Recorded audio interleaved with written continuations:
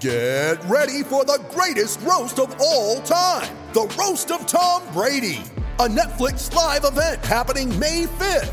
Hosted by Kevin Hart, the 7-time world champion gets his cleats held to the fire by famous friends and frenemies on an unforgettable night where everything is fair game. Tune in on May 5th at 5 p.m. Pacific time for the Roast of Tom Brady, live only on Netflix. You ready? Showtime. On May 3rd, summer starts with The Fall Guy. Let's do it later. Let's drink a spicy margarita. Make some bad decisions. Yes! Audiences are falling in love with the most entertaining film of the year. Fall Guy. Fall Guy? Fall Guy. That's what the poster said. See Ryan Gosling and Emily Blunt in the movie critics say exists to make you happy. Trying to make it out? Nope. Because I don't either. It's not what I'm into right now. What are you into? Talking. Yeah. The Fall Guy. Only in theaters May 3rd. Rated PG-13.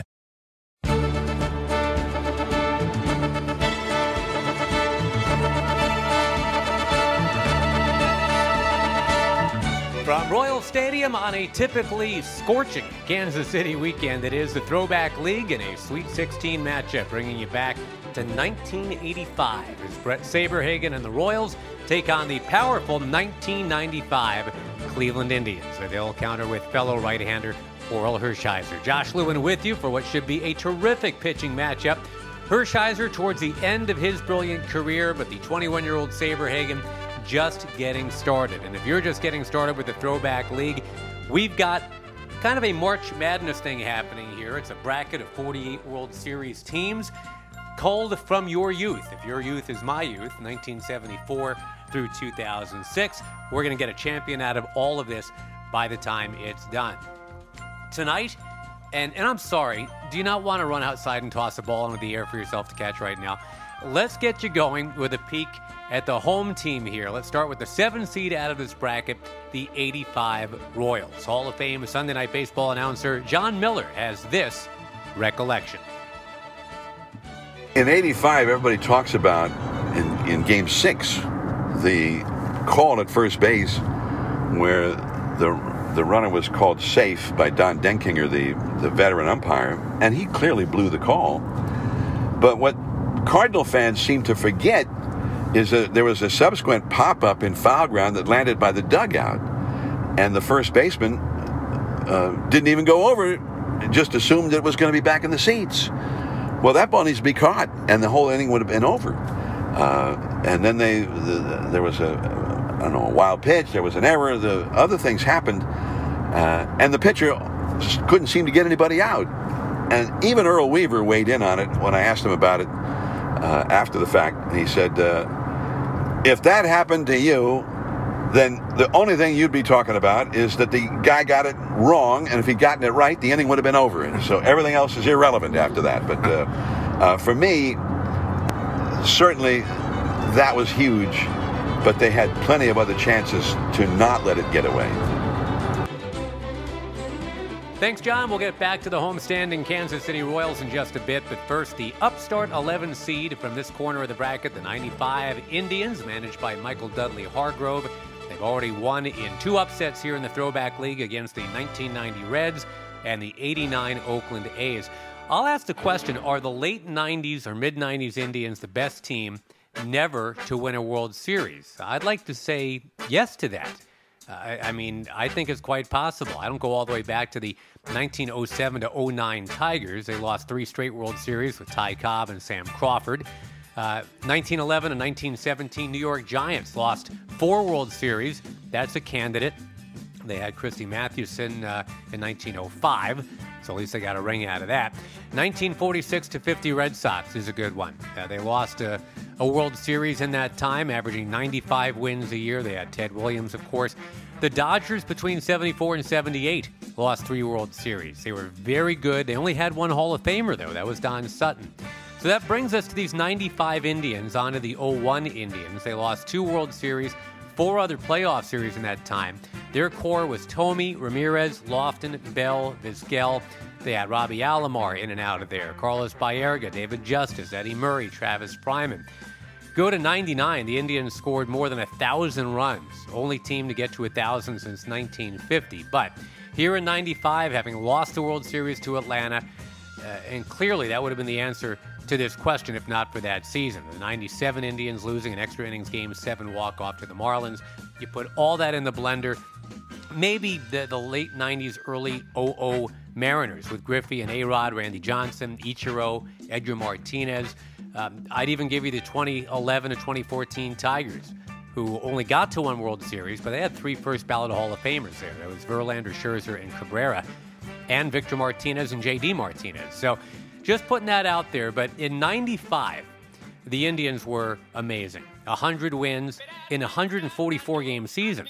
This was the shortened season because of starting late, coming out of the 94 strike. Cal Ripken, though, kind of saved baseball in 95, right? Got that 2,131st game on his resume, and everybody kind of made up with baseball. And the 2 best teams made it to the World Series, Indians and Braves, for the first time since 1954. The Indians in the World Series. They had won the AL Central by 30 games. Met the Red Sox initially in the postseason. They have Mo Vaughn and a lot of other good players, but it was a sweep for the Indians. The other ALDS, that was a great one. Seattle and the Yankees, with Seattle having to come all the way back. But this is after they had the 13-game comeback on the Angels to force the 1-game playoff. Mariners winning games 3 and 4, forcing the classic game 5. Edgar Martinez with a famous double that scored Joey Cora and Ken Griffey Jr. In the ALCS, well, the Mariners actually won game 1, but then it was Dennis Martinez and Orel Hershiser, the Indians managing to knock off Seattle in 6. The NLDS, by the way, was kind of the opposite of the New York-Seattle series. The Reds, who had run away with the Central, swept the Dodgers, and the Braves took both games against Colorado at Coors Field before the Rockies stole one in Game 3. But the Braves finished off the Rockies at home in Game 4, set up the NLCS, where the Braves swept the Reds. So you had your 95 World Series, Braves and Indians. Braves took the first 2 at home against Cleveland. You go to Jacobs Field, the Indians winning games 3 and 5, but a big win in Game 4, as it turned out, because that set up the Braves to win the whole dang thing. In Game 6, they did that on the power of an 8-inning one-hitter from Glavine. They got a Dave Justice solo home run. That was it. And that made the Braves the first team to win World Series in 3 different home cities, as the Boston Braves, Milwaukee Braves, and Atlanta Braves. But they kept the Tribe without a World Series title since back in the 1950s. As for what they've got here tonight in Kansas City, let's get you right to the lineup here. And it turns out to be, I think you'll agree, a very familiar lineup if you're of a certain age. Kenny Lofton leading off in center. Eddie Murray, the DH. Albert Bell in left. Manny Ramirez, just 23, he's in right. Young Jim Thome at third base. Paul Sorrento's at first. Carlos Baerga at second. Tony Pena, the catcher, and Omar Vizquel, the shortstop, batting number 9. Now, with Orel Hershiser on the mound, a very youthful-looking 36, let's start talking about who he's up against. The 85 Royals, led by the 2 Bretts, George at the plate, Brett Saberhagen on the mound. And the 85 Royals won the AL West for a second straight season, 6th time in 10 years. 91 and 71, and that was their regular season record. That was enough to get it done. Saberhagen with that Cy Young Award at 21. They would go on to play 2 really interesting playoff series. In the World Series, a bench player, Dane Orich, had the game-winning hit against the Cardinals in Game 6. Jim Sundberg scoring ahead of the throw from the Cardinals' Andy Van Slyke. But, of course, before all that, Todd Worrell covering at first base on that ground ball from George Orta. Clark flips to Worrell. Don Denkinger blows the call. But, even after that, Clark and Darrell Porter let a foul ball drop untouched. Porter then later got crossed up on a slider that moved runners to second and third and set all that up. Game 7 was all Saberhagen. He was loose, relaxed, even mugging it up for the cameras in the dugout at the age of 21. In control, poised, strike thrower of the highest order, even on the big stage. He went all the way in an 11-0 shutout. Al Michaels noted on the TV broadcast there were no mounted policemen on horses on the field when it was over to keep out the riffraff. Courteous Kansas City fans don't do riffraff. Everyone celebrated energetically but politely as the Royals had their very first World Series title. It was a 5-hitter for Saberhagen, beating John Tudor. It was 11-0 by the bottom of the 5th, and that would be the final. Dick Hauser, the manager, and after it was all over, Al sent it down to the clubhouse for Reggie Jackson, of all people, to interview Dick Hauser and Royals ownership. Let's listen in. We have absolute excitement in the Kansas City clubhouse. Dick Hauser, congratulations to you. Thank you, Reggie. It was a bit a long haul, but it was well worth it. I'm not surprised that we did it. I'm surprised how we did it. A blowout ball game. Mr. Fogelman, how do you feel? Well, Reggie, I just feel fantastic. I'm just very honored to be involved with such a great organization and great people, and I'm a lucky guy, and I really appreciate being here. Mr. Kaufman, I've played against your ball club a long time. You beat us too, Reggie. I want to say that when the Royals lost, they lost with dignity, and when we win the same way. Well, you certainly have proved that tonight. The Commissioner of Baseball, Peter Ueberroth, has a trophy to present, the World Championship trophy to the Kansas City Royals. Get a hold of that, buddy. It's a courageous team, Reggie. Courageous folks. We got it. Congratulations, you guys. How about that? I got it. Yeah. How about that? All right, good. All right. Dick, tell me about the ball game tonight. You guys, you had John Tudor and Brett Saberhagen pitching tonight. Did you ever expect an outcome like this? Reggie. You just never know what's going to happen in this game. I knew Saberhagen would pitch a good ball game. He's done it all year. I'm surprised it was a blowout game, but baseball, anything can happen. Now, sadly, Dick Hauser passed away not long after that World Series celebration. Brain cancer took his life in 1987. Royals closer Dan Quisenberry, same story in 1988. But let's cheer you up a little bit here with a look at Pop Culture 85, just to set the framework for you, since this game is being played here in the mid-1980s. So lots of big hair, even in the Midwest right now. Fashions being set by the likes of Madonna and Cyndi Lauper. Back to the Future was big at the box office this summer. Other movies out that month, you had Day of the Dead, Silverado, Mad Max Beyond Thunderdome, National Lampoon's European Vacation. Also, the week of the Back to the Future release, Phil Collins' No Jacket Required was on top of the Billboard album chart. Bruce Springsteen's Born in the USA was in the mix. Madonna's Like a Virgin. Wham had Make It Big, Giggity. And Tina Turner with Private Dancer.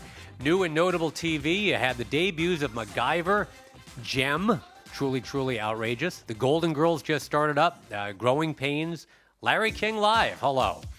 Top-rated returning shows, you had The Cosby Show, you had Family Ties with Alex P. Keaton, you had Murder, She Wrote for the older crowd. Pictionary, the popular guessing word game, debuted that year. And that actually became a TV show, too. Super Mario Brothers released, and so was New Coke.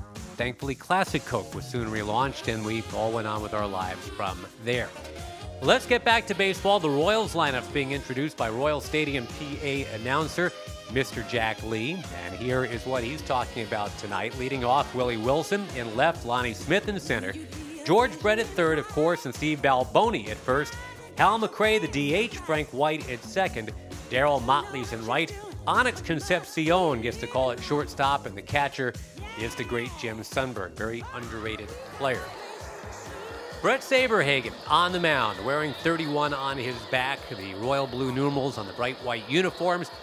Blonde hair, a little hint of a mustache and goatee. 20 wins, 6 losses, 2.87 ERA, which did not lead the team, by the way. The 17-9 Charlie Leibrandt was in at 269, but it was Sabes, who is a 19th round pick, by the way. Debuted at the age of 19. That was out of Grover Cleveland High School in Reseda, California. He will pitch against Cleveland tonight. And this is the year he won that first Cy Young Award ahead of Ron Guidry and Bert Blyleven. They were a distant second and third. In fourth place, the man who saved a lot of the wins for Saberhagen, Dan Quisenberry. But yeah, in 85, you're talking about a 21-year-old Cy Young winner in the AL, a 20-year-old Cy Young in the NL, and Doc Gooden. Gooden almost won it the year before at 19, lost out to Rick Sutcliffe, who, in fairness, did go 16-1 for the Cubs. Future Cub, Kenny Lofton, to lead it off. But for so much of his great career, the engine of the Indians. Here in 95, .310 hitter, 7 home runs, 53 batted in, 54 stolen bases. And the pitch to the lefty to open things up is foul down your first base coach, Dave Nelson. It is 0-1. Check that defense for you here in Kansas City. Wilson, Smith, and Motley, the outfielders. Round the horn first to third, Balboni, White, Concepcion, and Brett. Brett is in a little bit, guarding against the bunt. Pitch is outside, 1-1. To a man who would have fit in very well on this speedy Kansas City team. 5 times Lofton will end up winning the American League stolen base title. He would have loved zipping around this AstroTurf. Pitch is outside to him, 2-1. Lofton with 11 postseason appearances, including World Series appearances here in 95 and then 02 with the Giants. He bounced around quite a bit. 01 to 07, never spent more than 1 year in a row with a team. But a very steady 9.5 seasons with the Indians, helping the organization win 6 division titles. Here's a pitch. Chopped on the ground near short, and there's Onyx Concepcion. Gliding, firing, got him. And there's one down. That will bring up the 39-year-old switch-hitting Eddie Murray. Yeah, 39, and he hit .323 this year. 21 homers, 82 runs batted in.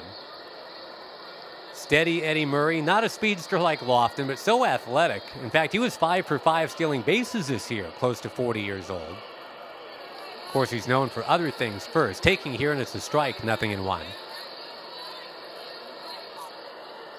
Murray batting left against the righty Saberhagen. Murray, an 8-time All-Star, World Series champion with the Orioles, Rookie of the Year back in 1977. Had to beat out Mitchell Rage Page of Oakland and Bump Wills of the Rangers. Murray also a 3-time Gold Glove Award winner. Pitch coming, line shot near third, but there's George Brett. He's got it.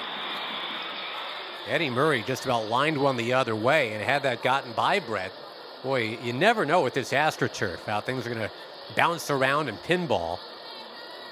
It's 2 down.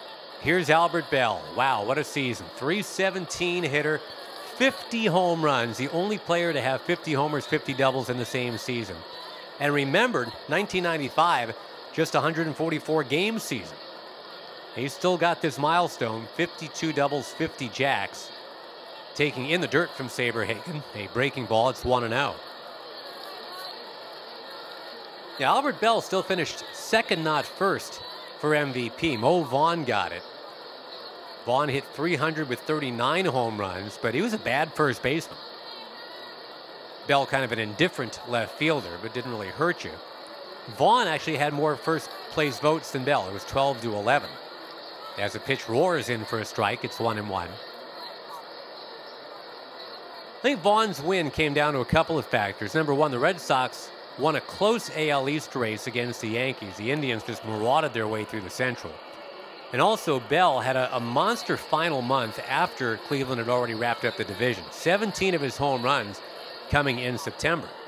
In fact, you look at August and September, how about .350 for a batting average, 31 homers, 62 runs batted in 2 months.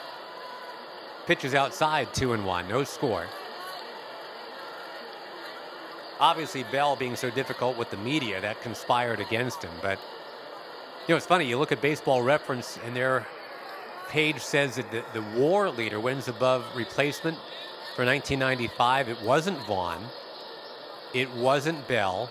It was John Valentin, teammate of Mo Vaughn in Boston. Pitch coming. Hit sharply on the ground, and there's the second baseman, Frank White, one step to his left, and tosses to first. So there you go. It's a nice, quick, easy inning for Brett Saberhagen against a very tough Cleveland lineup. Middle of the first, there is no score. The 1995 Indians sent away. Let's keep it here in 1995. A noble warrior advised, the art of protection springs from within. One must stay vigilant against one's unfragrant perspiration, lest one provoke a hostile response. Thus, a Norse ritual is Right Guard Sports Stick. An aromatic array of the freshest scents and maximum protection against disarming wetness. Confirming the wisdom, the best defense is not to offend. Right Guard Sports Stick. Anything less will be uncivilized. Thank you, Chuck Norris, back in Kansas City. As for something we can tell you about right now here in 2020 you can really enjoy, it's Coffee Bean and Tea Leaf, the most perfectly blended coffee on either coast of the great USA. Since 1963, the Coffee Bean and Tea Leaf has been bringing you the finest coffees and teas from all around the world. With responsibly sourced ingredients and handcrafted coffees and teas, the Coffee Bean and Tea Leaf is an experience like no other. Orel Hershiser on the mound for the 95 Indians, 16-6, 3.87 ERA at the age of 36, working with a close to 40-year-old catcher tonight in Tony Pena. You've got the 41-year-old Dennis Martinez in this rotation, too. You've got a good ERA for Dennis Martinez, a good ERA for Orel Hershiser, and some other guys that aren't great but okay. Charles Nagy, Mark Clark, Chad OJ. But the way these guys hit, good is plenty. And Orel Hershiser talked to us here at the Throwback League about why he was even in Cleveland in the first place and mentioned all that as a factor. Well, I spent 3 years with the Tribe, and it was fantastic. There were a lot of reasons that I chose Cleveland. The first was, nearing the end of my career, I wanted to be an American leaguer at some point, so I would be a better baseball person after retirement, experiencing American League ball. The next thing is that I wanted to play for a team that averaged about 7.5 runs a game because I wasn't the pitcher I used to be. And I also wanted to make sure I had a bullpen and a defense behind me. So when you look out there and you see Omar Vizquel and Kenny Lofton, you're pretty strong up the middle. And when you look to the bullpen, you see Jose Mesa and some others that lead up to him. You go, you know what? This is a good place to experience American League ball, and boy, was it. 2 World Series, 3 playoffs, lost to the Braves, a fantastic outing by Tom Glavine, and a home run by Dave Justice beat us in 95, and then in 97, it couldn't have been more of a heartbreak to go into extra innings in Game 7 against the Marlins and lose that one when the chicken ran at midnight. I'll tell you what, the intensity in Cleveland at that time, the Indians were the only sport in town because the Browns weren't doing real well or even existed at the time. The Cavaliers weren't doing much, and the Indians were the only game in town. So we were selling out the Jake, and it was just a fantastic, fantastic opportunity and a fantastic experience other than getting that ring at the very end, a couple of American League Championship rings and no World Series ring. But still to this day, anytime I'm around a Cleveland Indians fan, they remember those 3 years. Appreciate Orel Hershiser with his commentary. He's got to face Willie Wilson now, the switch-hitting leadoff man, no score. 278 batter here in 85 is Willie Wilson. 4 home runs, 43 steals. This is the guy that played the game with an intense chip on his shoulder. Best speed and raw athletic skills on the team.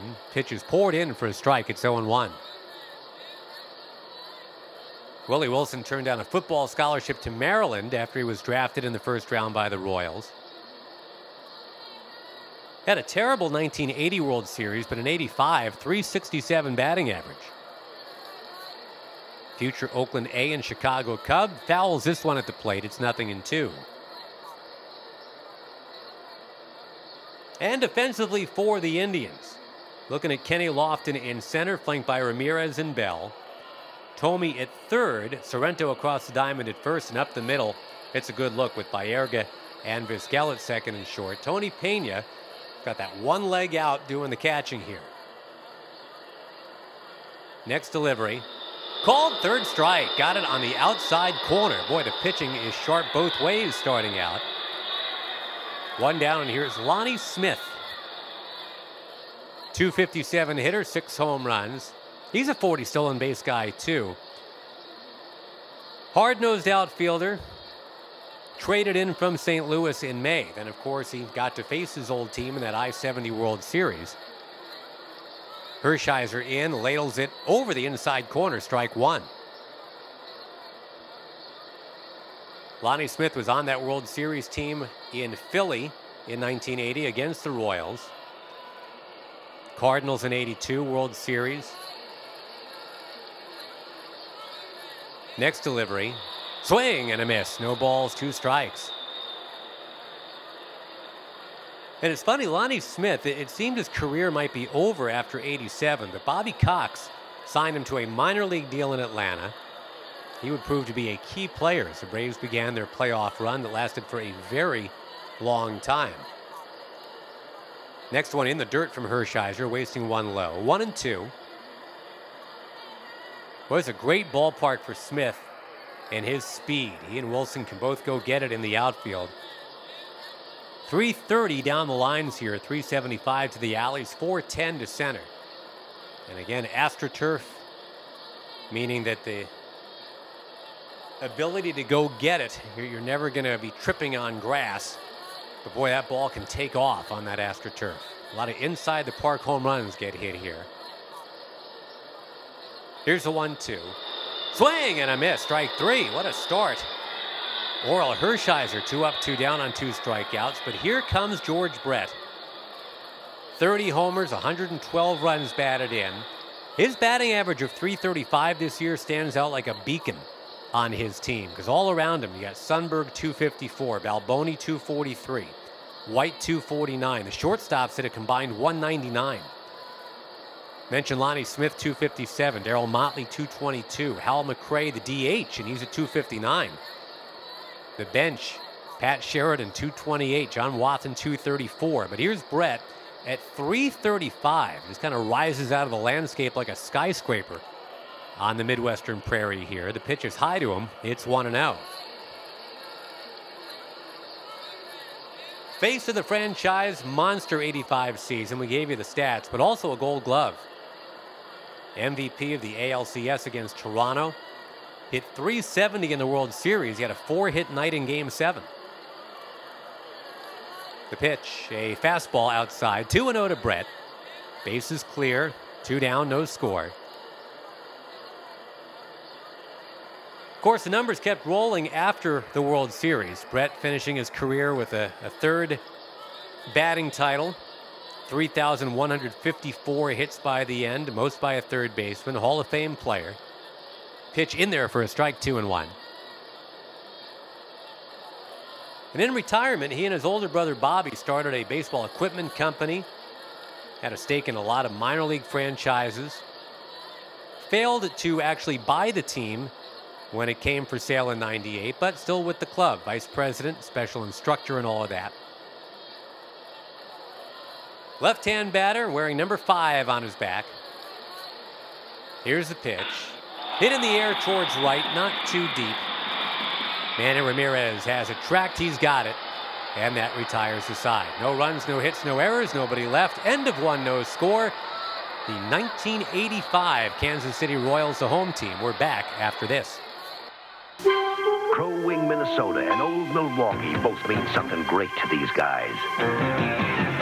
Crow Wing means Northern Pipe, big and mean, and Old Milwaukee means a great beer, cold, crisp Old Milwaukee beer, and smooth, golden Old Milwaukee Light. It's a beauty.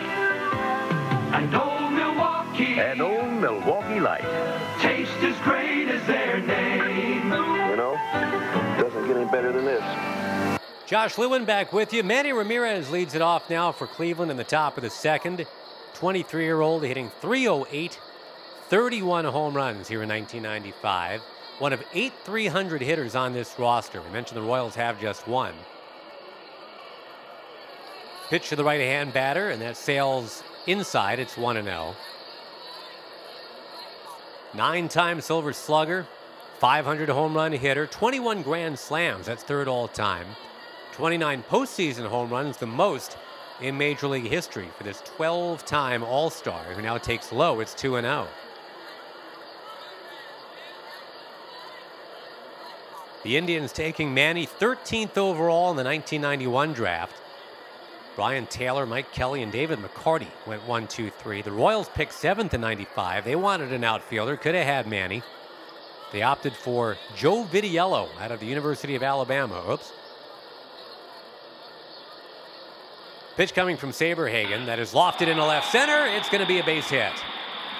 Dropping down on one hop, played back in. So the Indians get the leadoff man on. And here comes Jim Thome, another terrific young hitter. .314 batting average this year, 25 home runs. Now, Thome was not a first-round prospect. In fact, he wasn't picked 13th overall. He was picked in the 13th round from Limestone, Illinois in 1989. He was the 333rd overall pick, an afterthought. And by the end of his Hall of Fame career, 612 home runs. He takes on the inside edge, strike 1. Look at that 89 draft. Ben McDonald went first to the Orioles, and Tyler Houston, the catcher, he went to the Braves. Roger Salkeld to the Mariners was third. Jeff Jackson never played in the majors. He went fourth to the Phillies. Donald Harris barely played in the majors. He was fifth to the Rangers. Paul Coleman to the Cardinals, an outfielder, never played in the majors. Pitches low, 1-1. Thomey's got a unique batting stance, holds that bat out with his right hand, points it at right field before the pitcher throws, something he first saw in the movie The Natural. Just a great attitude, gregarious personality, taking here outside 2-1. And Thomey will go with the Indians till 2002, on to the Phillies 2003 to 2005, the White Sox for 4 years, the Dodgers for just a little bit, the Twins for a year and a half, back to the Indians, back to the Phillies. He ended with the Orioles in 2012. Here's the pitch. And it's slapped towards right. It is dropping. It's down for a base hit. Ramirez will be looked back to second. 2 on, nobody out. That ball feathering down like that Dane Orge hit off Todd Worrell in World Series Game 6 in this ballpark. So with 2 on, nobody out, here is Paul Sorrento, not a bunting type. Does have 25 home runs. And it's funny that this traditional position of power and popularity, first base, that's not really the way it goes for these 95 Indians. You can make a case that Sorrento is the most anonymous starter on the whole team. Left-hand batter ready, pitches inside. Oh, he got his tower buzzed. And that's a Brett Saberhagen special. I mean, Saberhagen's got the great control like we talked about, but he will try to knock down one hitter every game, usually first time through the order. He never really talked about it that I know of, but he never forgot to do it. You can bank it. One hitter in the early innings of every game is going to wind up on his behind. He's doing that at the age of 21. Here's a 1-0 pitch. It's rolled on the ground towards Frank White at second base to Concepcion for one. That's all they're going to get. It'll be first and third, one man out. With Sorrento now that runner at first base. Onyx Concepcion trying to turn that. Of course, Buddy Biancalana took over the shortstop job down the stretch. Played error-free through the postseason and then came up huge. Lifetime 205 hitter, hit close to 300 in the World Series. Had the game-winning hit in Game 5 and his 15 minutes of fame leading him to that late-night seat alongside David Letterman. Somehow really consumed with Buddy Biancalana. But anyway, here's Carlos Baerga. Switch hitter, batting .314, 15 homers. More walks than strikeouts. Doesn't have a lot of either one. Up against Saberhagen, MVP of the '85 World Series.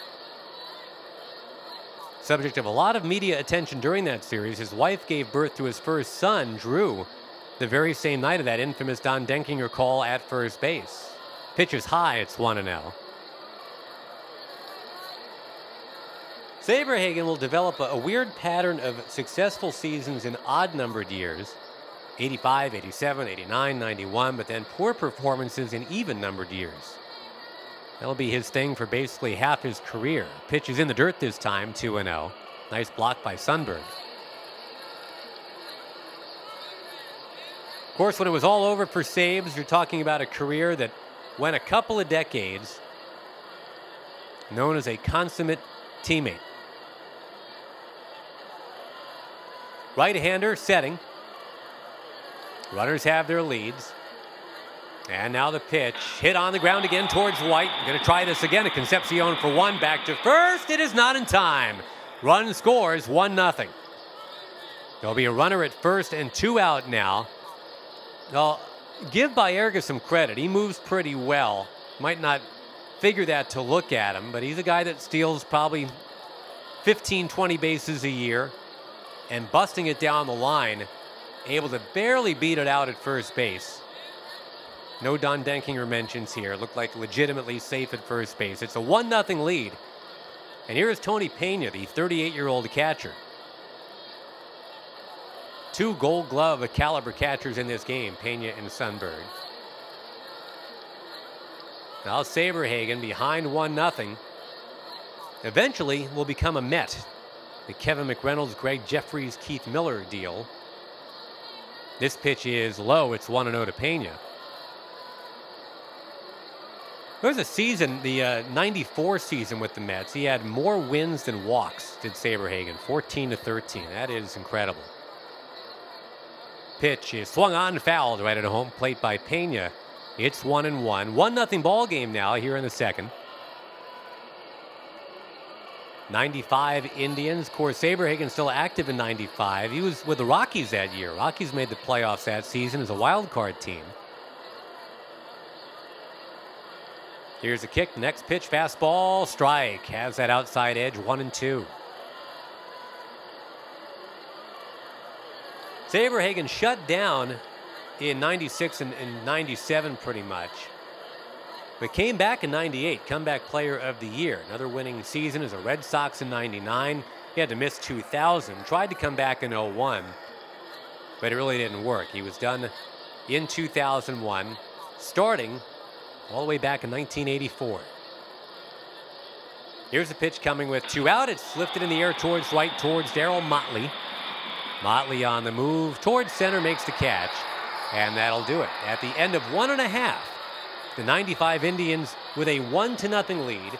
Hey, let's take a moment here to talk with the architect of these 1995 Indians. John Hart is the GM, and he's the guy that decided, you know what, I got a lot of young talent here. I'm going to sign these guys to long-term contracts. I know that's not done, but I'm going to do it. He really had nothing to lose. I mean, the Indians were trying to reinvent the wheel, so to speak, and John Hart did that. Asking John, what was the light bulb moment where he said to himself, here's what I want to do. Here's how I'm going to do it. Well, Josh, I think that you've got to look back at, sort of what Cleveland was. I mean, when I first went there, I came over at the end of the 88 season. I left the Orioles and I left the field and went to the front office. And that was the year they made the movie Major League. And it was pretty much appropriate why they picked the Indians, because it was a team that had really gone 40 plus years, with sort of just a losing franchise. I mean, there were limited fans, bad ballpark, no money, traded players off. And what we did was, just started, ground up. And we did it with, young players. We traded, some veteran guys like a Joe Carter. That sort of kick-started us getting Sandy Alomar and Carlos Baerga. We traded for Omar Vizquel. We drafted Manny Ramirez, Jim Thome. We signed a couple of free agents, Oral Hershiser, Dennis Martinez. It was sort of a, if you will, sort of a true 5-year rebuild. I mean, we really started this in 90. We thought we had turned the corner in 94. We moved into Jacobs Field, which was a real blessing for that franchise. And the fans just came out. I think we sold out, 5-6 years in a row before the season even started. I mean, it was just a great turnaround. And really it was because we had great players. I mean, we just, the scouts, the player development guys, the pro scouts, I mean, everybody contributed to bake the cake.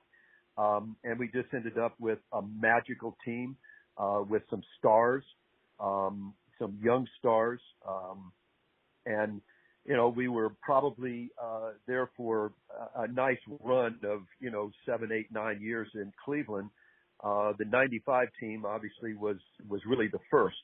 And, it was a team that, not, out of design, but, it was sort of built around having a great offense, a great defense. When you have Omar Vizquel, Kenny Lofton, Carlos Baerga up the middle. I mean, we had guys that could catch the ball. We had power. We had, speed. We had, 2-3 guys that could steal, 40, 50, 60 bases. So offensively, we were, I thought, clearly one of the great offensive teams, really ever. I mean, we had it all. And, we had a strong bullpen. We always wanted to build a good bullpen and probably, average at best starting pitching. We didn't have, if you will, sort of a dominant number one, or really a dominant number two. We had some, experienced guys. We had some young guys. But, our starting pitching was always a little bit questionable. But, it played well for us during the regular season. It played well in the postseason for a long time. And, unfortunately we didn't finish the deal in our first World Series with the Braves. But it was really the culmination of, if you will, sort of a 5-year rebuild. Thanks to John Hart, and that 5-year rebuild landed on the shores of Lake Erie like a tsunami in the mid-1990s. So, thanking John Hart, we mentioned that his 95 team is ahead here in Kansas City, 1-0 over the 85 Royals. Bottom of the second now, and Steve Balboni at the plate against Orel Hershiser.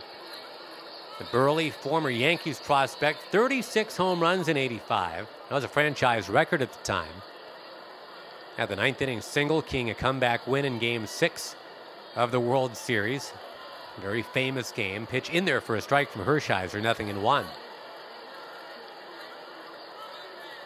Balboni going on to play for Seattle, Texas, and then the Yankees before retiring after 93. Retired to New Jersey. Scouted for a while for the San Francisco Giants, a team these Royals lost to in the World Series many years later. Pitch to Balboni coming. It's banged on the ground towards second. Baerga right there. He plants, he throws. He gets the slow-moving Balboni. Bye-bye Balboni indeed. Back to the dugout he goes, and here's Hal McRae. .259 hitter this year, 14 home runs. The respected clubhouse leader. And he could only sit and watch because the DH rule wasn't in play for the 85 World Series. Kind of a shame he didn't get in there. Pitch is high to him. It's 1-0. Hal McRae really helped define the DH role in his 14 seasons in Kansas City. This 85 season this summer, his son Brian selected by the Royals, first round of the amateur draft. Pitch from Hershiser outside with a fastball, 2-0.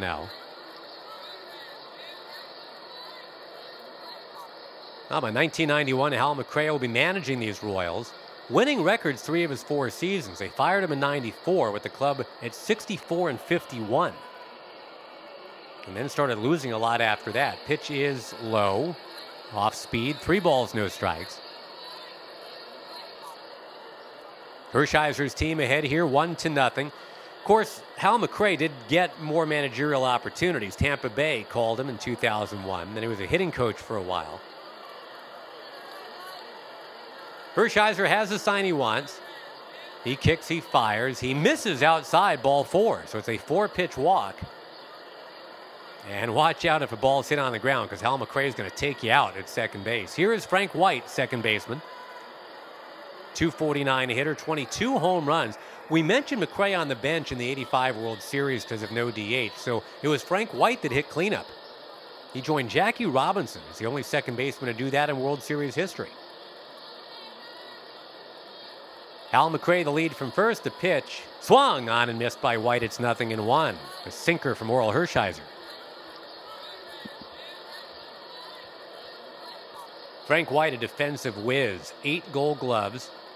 But yeah, 22 regular season home runs in 85. Had a big World Series as well. Taking here and it's low, 1-1. Tony Pena again with the leg kicked out. Makes that stop. Now Frank White will have that number 20 retired. Get a bronze statue in Kansas City, sitting in the plaza beyond the outfield wall at what is now called Kauffman Stadium, the K. That's what Hershiser's looking for here, the K. Infield, a double play depth. And the pitch rolled sharply on the ground towards Baerga. Could be 2 to Vizquel for 1. Acrobatically to first. He got that double play. Boy, he did a great job at Vizquel getting out of the way of the incoming locomotive, Hal McRae. He was going to wipe him out. But Vizquel, it's like ballet over there, and he gets it done. So, it stays 1-0. Let us move ahead to further action. We like to do that on the Throwback League to keep these podcasts down to a nice length. Don't want to wear you out here. It would stay 1-0 until the top of inning 6. Albert Bell crushing one. I mean, crushing one deep into left center. Back towards the fountains it went. Albert Bell to make it a 2-0 game. Hershiser settling in. Nothing really going well for Kansas City at home, although they had a little bit of a threat in the bottom of that 6th inning. Willie Wilson with a walk. George Brett a very deep fly ball towards center, but Kenny Lofton racing back, making the catch outstretched on the warning track. Wouldn't have been a home run, but certainly could have been a double. Great running play by Lofton. And that kept the game at 2-0. It stayed that way all the way through into the bottom of the ninth when Hershiser finally got out of there at 104 pitches.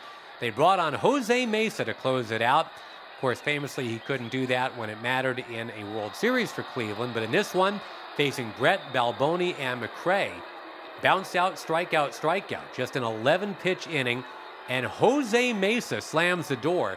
Your final, 2-0. Orel Hershiser, 8 innings of 3-hit shutout ball, outdueling Saberhagen. It was 8 innings of 7-hit, 2-run ball.